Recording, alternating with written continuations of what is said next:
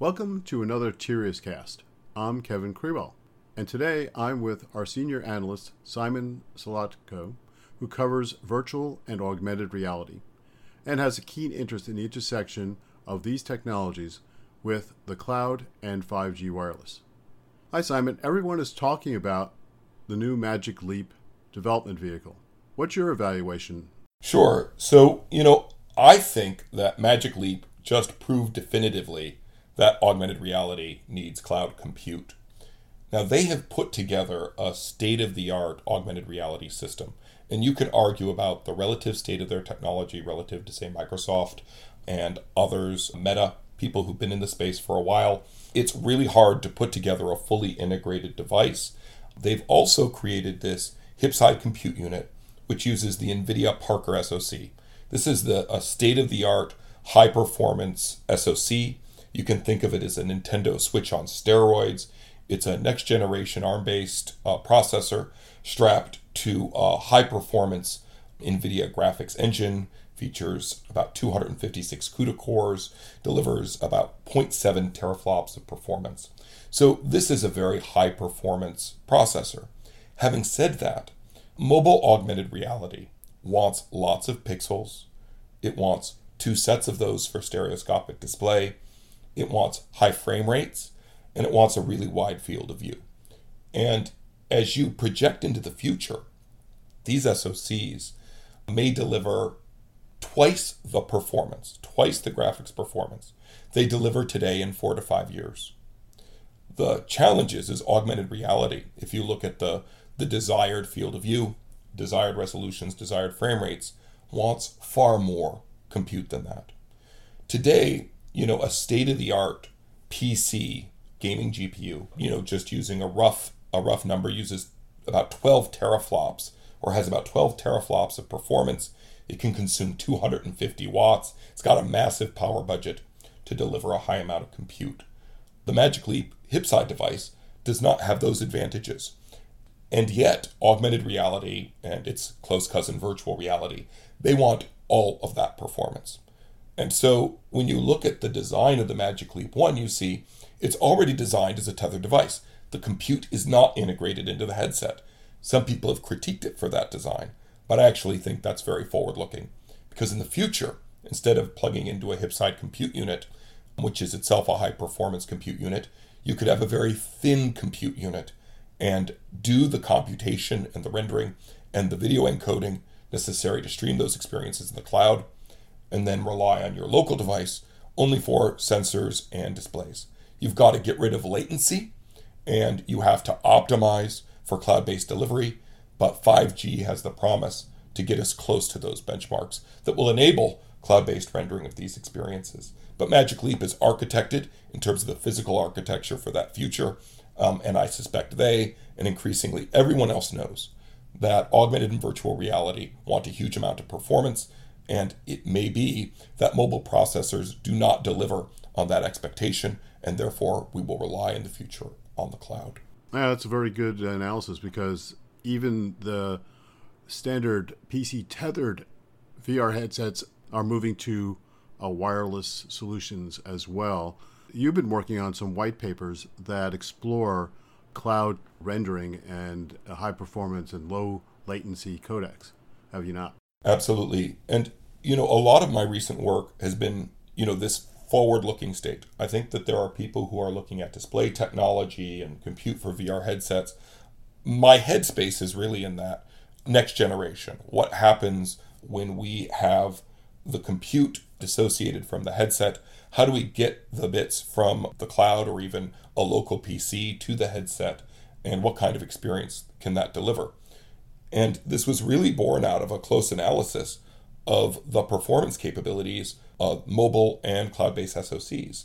And again, what we see is the cloud is getting fast, the GPUs are astoundingly performant, and mobile GPUs have reached a level of maturity such that in the future, they're really going to have to track Moore's Law. And right now, if you have a 15-watt hip-side device, you really can't run that at much more power without adding much larger batteries, active cooling, more weight.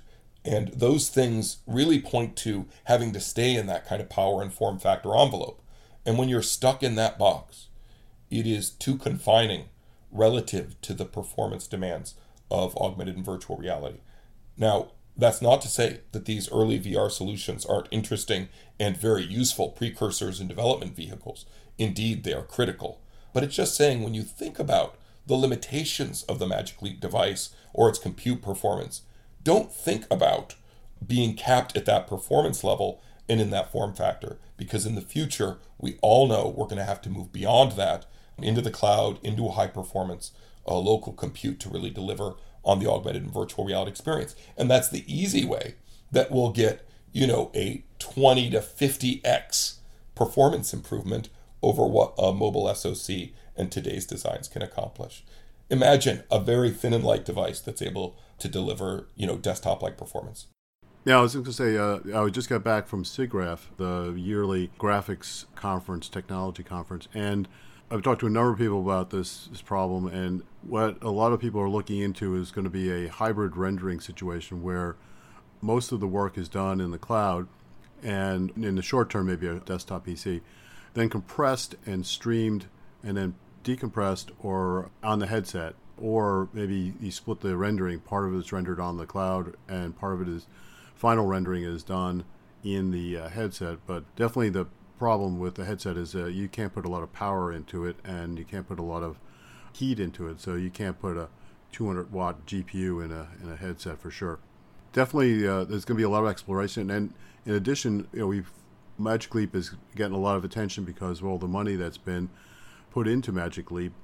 But in addition, there are other vehicles of exploration, a lot of research going on into head-mounted displays and optics and improving those over time. So we're still in the very, very early stages of augmented reality and where we can go with this. And so I expect to see more research. And right now, the focus has been on Magic Leap, but I would certainly expect to see more companies get into the business over time. There are a lot of skunkworks projects, and many of them are public skunkworks projects. I mean, Microsoft has spent a huge amount of resources developing a fabulous computer vision SoC instead of IP, which today are inside of HoloLens. HoloLens hasn't seen a refresh in several years. Just imagine the potential for next generation HoloLens and the improvements that could have been made in the SoC for computer vision. That dedicated SoC is a huge advantage. And certainly it's critical, even in this future cloud model. You still need to be able to take the input locally.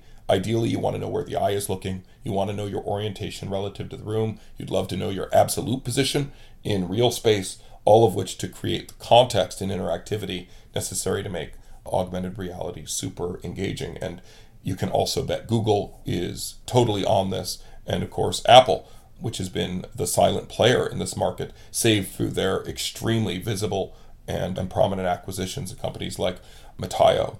So there is a lot that is incubating, and I think that these companies are taking a very long view. Magic Leap has cut to the chase and been brave and put out a product, I think in many ways faster than people expected. I think people expected more waiting around, and now they've got a real piece of hardware to beat on.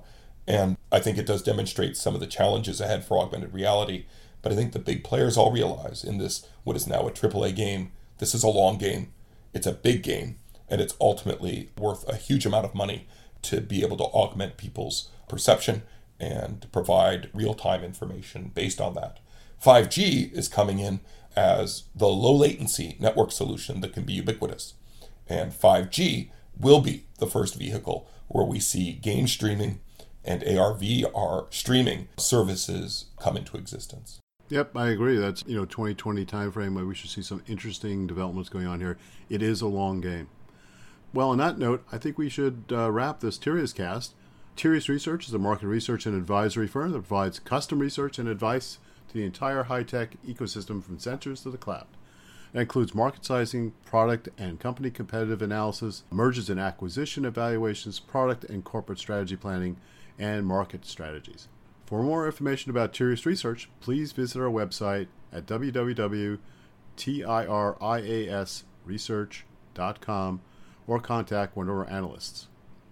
Also, keep up with us on social media, Tirias Research, and I'm at Krewell, Krewell, on Twitter. Simon, how do people connect with you? My last name is the ubiquitous handle. I'm Solo TKO Solotko on Twitter.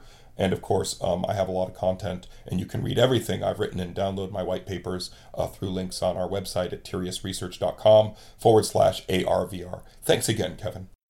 And thank you for listening to another Tirias Cast.